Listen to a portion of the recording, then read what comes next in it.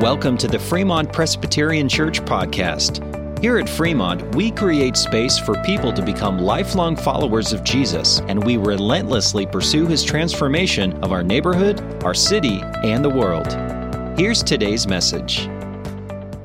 Hey, so today we get to do something kind of strange. We get to celebrate Easter in September.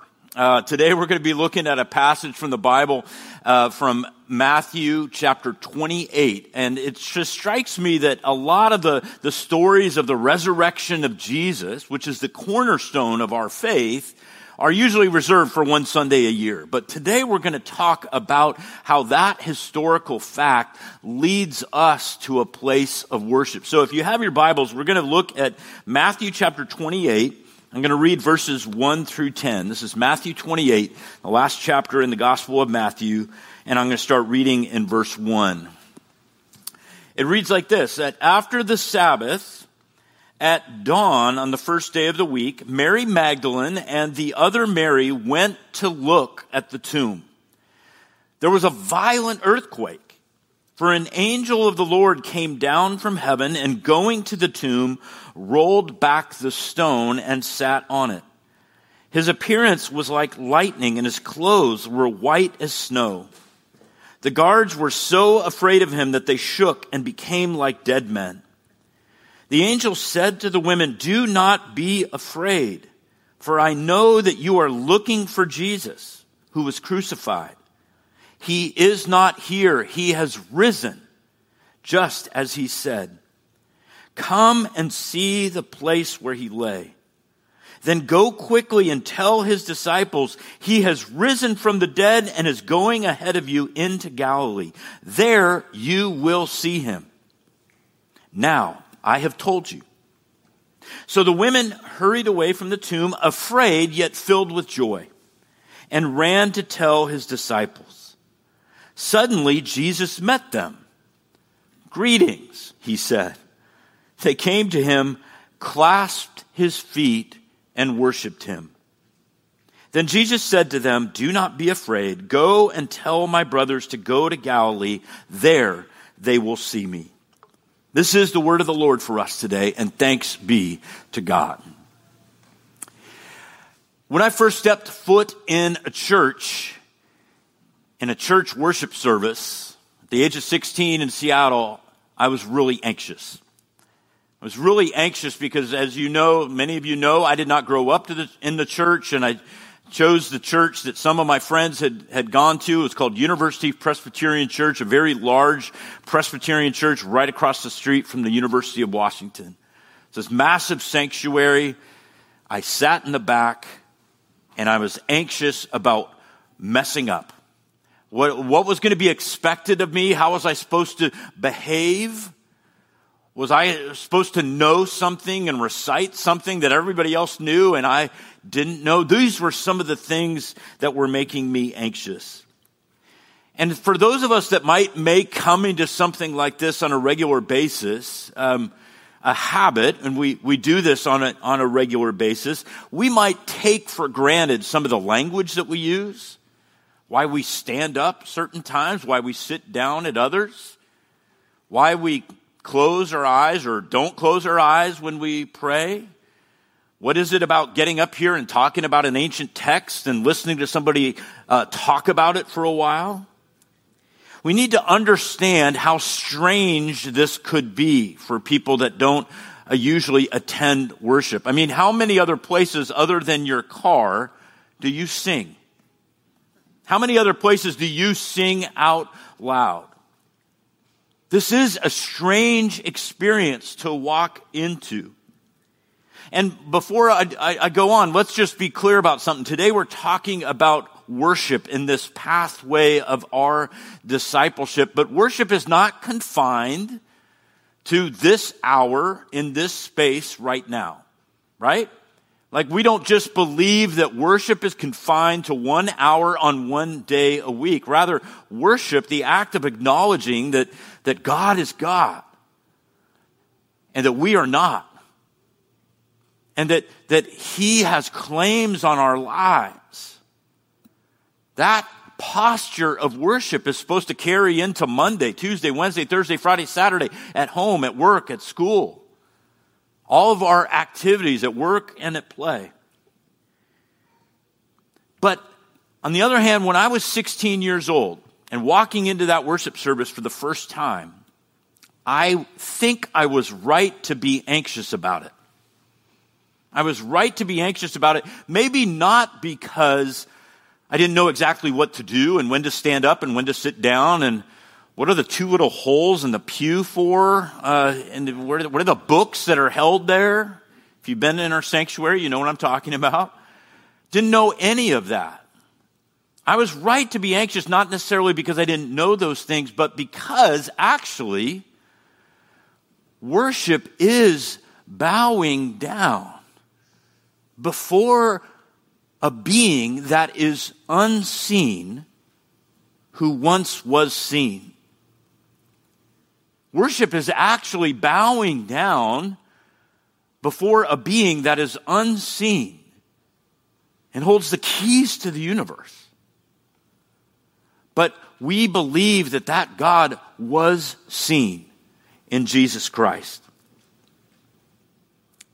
But I found it interesting, and maybe you noticed this as well. In my own experience of growing up outside of the church, I found it interesting that a lot of times we think the first step inviting somebody into a relationship with God is to invite them to worship. But my contention is to rethink and reframe some of that. And here's why. Because I think in my own story, I first connected with people that were learning about Jesus together in the living room of somebody's home. And then after that, I joined a small group of people and we studied the Bible together. And we tried to learn together. And then sometimes they invited me to something else that they were doing. But the last step for me was actually walking into a place like this with enough steps on a pathway to Jesus that I was ready to sing. And I was ready to be with others doing things that I thought previously were strange. And I don't want to make my experience normative for other people, but I want you to think about if any of you have ever had that experience of inviting a coworker or a classmate or a friend or a neighbor to worship and they tell you no 1, 2, 5, 10, 20, 100 times. There might be a reason for that. Because the idea of what we are doing here is so foreign to many people that they may need those other steps on the pathway first.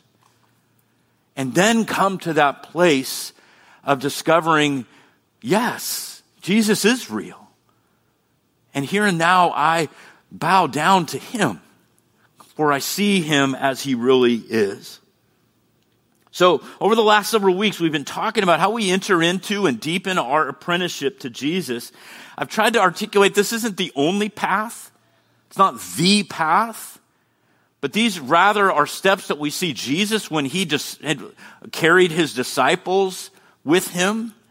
He invited his disciples to join him. As he created community first, he taught them. He sent them out to serve. And as we're about to see, worship was one of the last steps. And just ask yourself if that pathway makes sense as we think about our neighbors, our coworkers, and friends, that they may need other steps first before they come to a place of worship. Now, I put up these slides a couple weeks ago. I don't know if we have, oh, there they are. But we first connect with others who are willing to love you, speak truth to you, learn with others as a lifelong endeavor to grasp what Jesus taught and how he lived. We serve with others as a way of loving our neighbor and being an ambassador of the kingdom that Jesus proclaimed. And we worship with others to acknowledge that God is Father, Son, and Holy Spirit. And that his abundant and eternal life is found nowhere else. So to today's passage, in Matthew 28, we are told that two women, Mary Magdalene and the other Mary, go to the tomb of Jesus. An angel sitting back on the stone, and his appearance is frightening to the guards and to the women. The angel speaks to the women, telling them to tell the other disciples that Jesus is risen from the dead. And while they hurry away, afraid yet filled with joy, Jesus himself appears to them. And I'm going to stop there for a minute. Dale Bruner, in his commentary on this passage, tells this delightful little story about a Sunday school teacher who asks the class of these little children this question: what were the first words that Jesus said to his disciples on the morning that he rose from the grave? What were the first words that Jesus said to his disciples on the morning that Jesus rose from the grave? And as Bruner tells the story, there was a silence for a little bit, and then finally a little girl raises her hand, and the teacher says, "Yes, Mary, what were those first words that Jesus told his disciples on the morning he rose from the grave?" And Mary goes, "Ta-da!" Now, it's a great answer, right? You can picture Jesus saying, "Well, I want to offer to you that when in your English translations it says greetings, I don't know how many of us walk around and say greetings. Like, it's more formal." Well, the Greek word here is karate, which is loosely translated rejoice, but Bruner says it was a common greeting that people just greeted with one another. And so when Bruner translates this, he has Jesus saying, "Hi." What's beautiful about that is that here's this most amazing moment that turns history around. The universe turns upside down in this moment. And Jesus just says, "Hi." Just says hi. But note what happens next. Even though Jesus makes it fairly informal, the women in that moment understand everything. They see the man, the rabbi, the teacher, the one that they have called Lord, the one who has taught them and that they have traveled with, some of them supporting the mission of Jesus out of their own means. These two women are the first witnesses of this revelation that God is alive in Jesus Christ. He's no longer dead. And what do?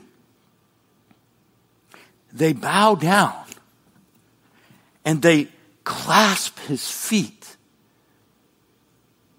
And the story says they worshiped him. They worshiped him.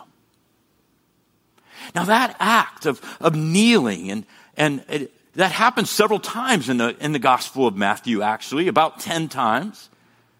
Most of them are times in which we can maybe understand why people would do that. When a father had a sick daughter who was dying, and he comes to Jesus, he comes at his feet and bows at his feet.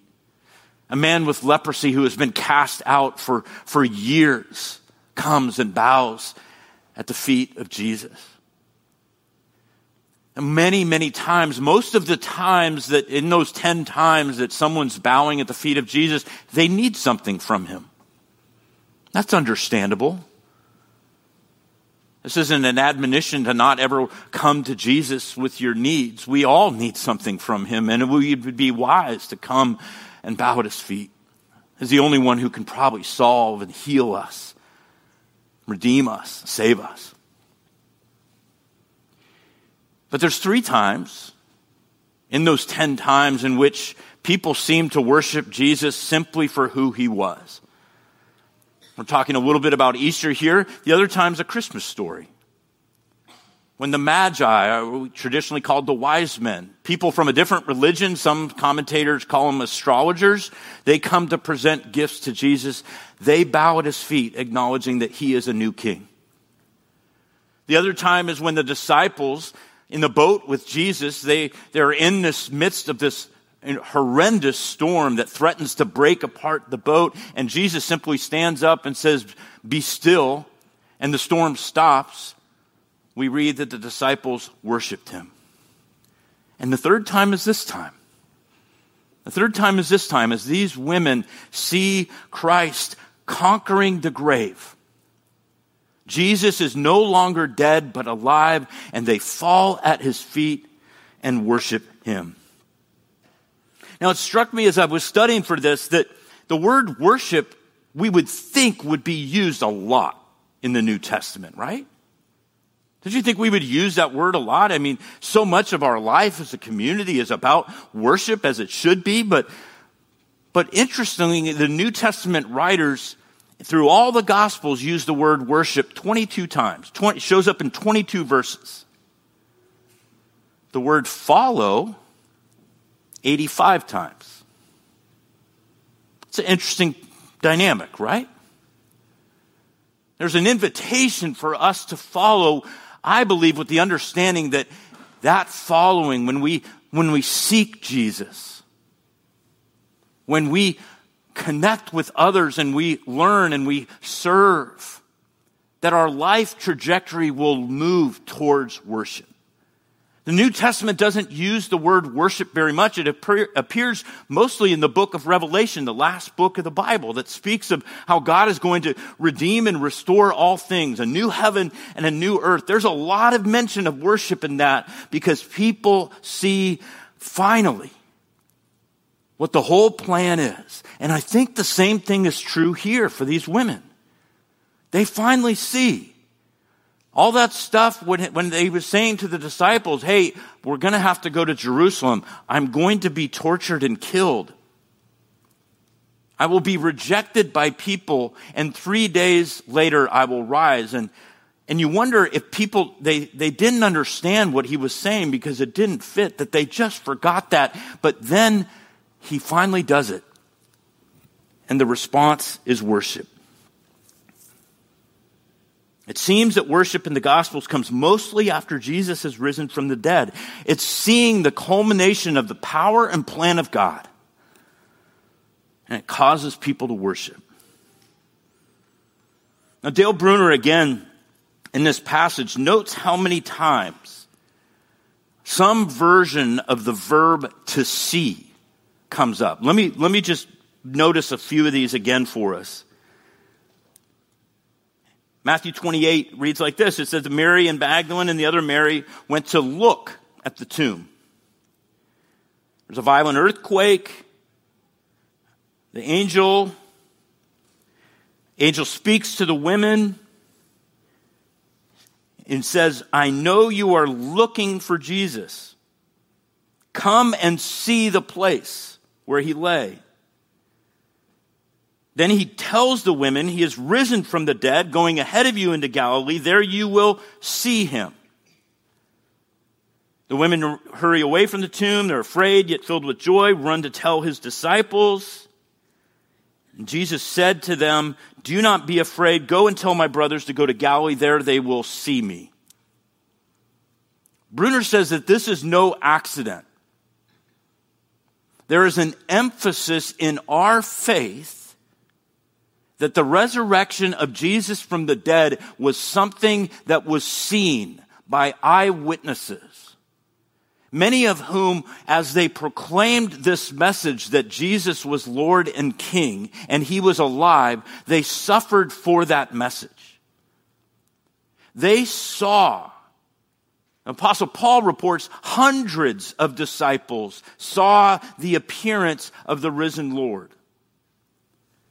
So friends, our faith that has been handed down to us throughout the century is based on things that were seen.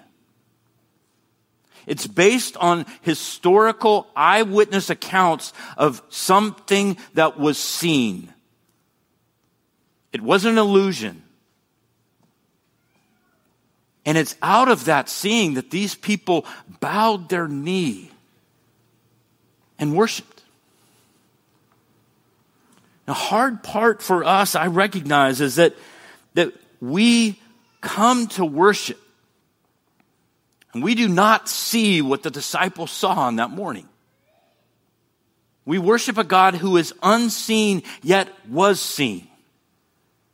And this faith is a trust that those accounts are reliable and true. And for centuries, people have been placing their trust and their lives in the fact that Jesus is alive. And that is why we worship. That is why we worship, is that Jesus is alive.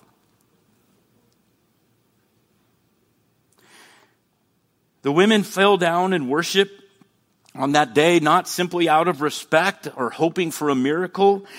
The women fell down in front of the miracle. They fell down in front of the miracle, that God could become flesh, full of grace and truth, and dwell among us, suffer, die, and rise again. All of that is miraculous. And they worshiped in front of the miracle.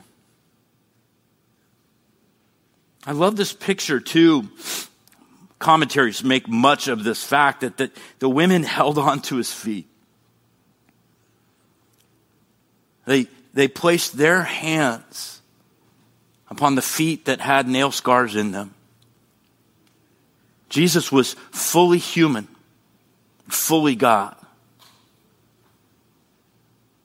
They held on to his feet, and I have to wonder if they were clinging to him because they had been without him for 3 days, and they didn't want him to go anywhere. That posture, though, is what I love. That worship is that attitude of our heart and our mind, maybe even our body, to bow down and say, Jesus, in this moment, I cling to you as the only source of my hope, the only source of my life. The only source that I have of forgiveness and freedom. So I cling to you and hold on to your feet. Don't ever go anywhere. Maybe some of you have had a moment like that in worship sometime. When everything around you disappears. And there's a lyric in a song or a moment. Something that's said in a prayer.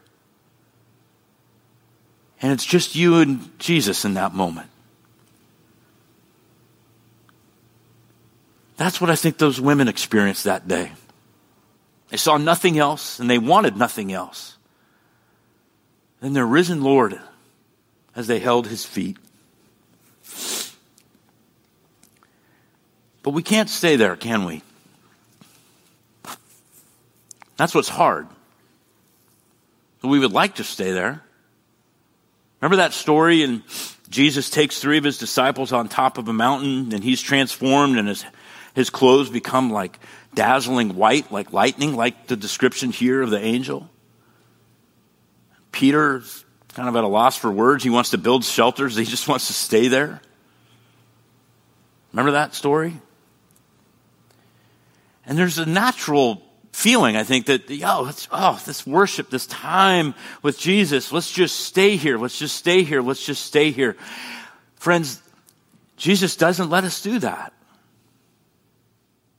It may not make sense to us, but in that account on what's called the Mount of Transfiguration, what does he say? He says, go, we have work to do. And he does the same thing here.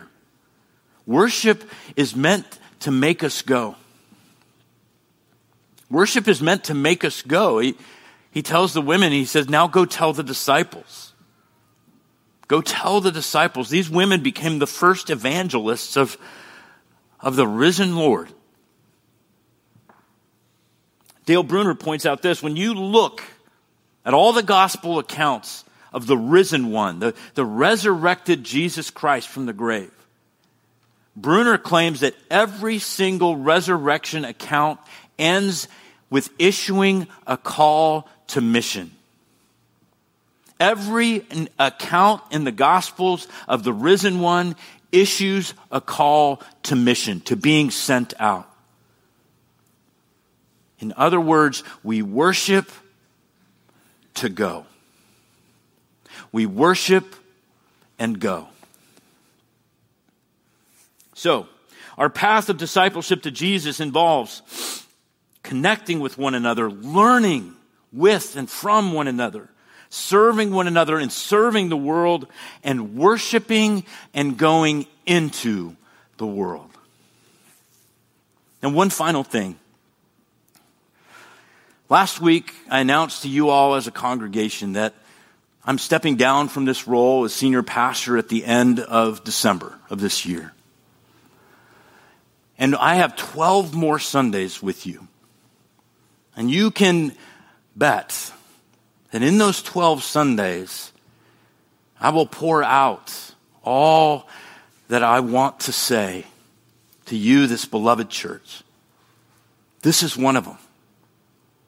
My prayer is that we, and you'll hear me shift the language to you soon. I'm not ready to do that yet. But that we as a church will be so convinced of the fact that Jesus is alive, that we will never give up on connecting and learning and serving and worshiping and going. That we will be so convinced that this account is real, that we will embrace this identity that we have as a people of God to tell the greatest story that's ever been told and to fall at the feet of the one who made the heavens and the earth and made you and me, who loves us with an everlasting love, has redeemed us through the cross, and has risen from the grave and sends us to proclaim that message to the ends of the earth. Friends, we have a tremendous, tremendous calling on our lives. And I pray that we would together worship and go, bowing at the feet of Jesus, the only Son of God, the Lamb of God who takes away the sins of the world and is the risen one who sends us to proclaim good news. Will you please pray with me? Oh, gracious God, we thank you. We thank you that we can look back on texts like this and see your glory and see the way that you called your people to be ambassadors of this message. We bow down in worship today. We bow our hearts, our minds, maybe even our bodies today and acknowledge clinging to you is the only source of eternal and abundant life. So help us on this path of discipleship, no matter where we find ourselves or where we find our neighbors, our classmates, or friends. May we lead to worship, for you are worthy of our worship. In Jesus' name, amen. You've been listening to the Fremont Presbyterian Church podcast. For more information about our church, visit fremontpres.org. We'd love for you to join us on Sunday mornings. Our service times are 9 a.m. in the sanctuary for classic worship and 10:30 a.m. in the Community Life Center for modern worship.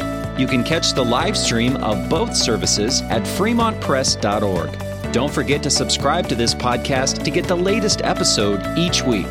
Thanks for listening.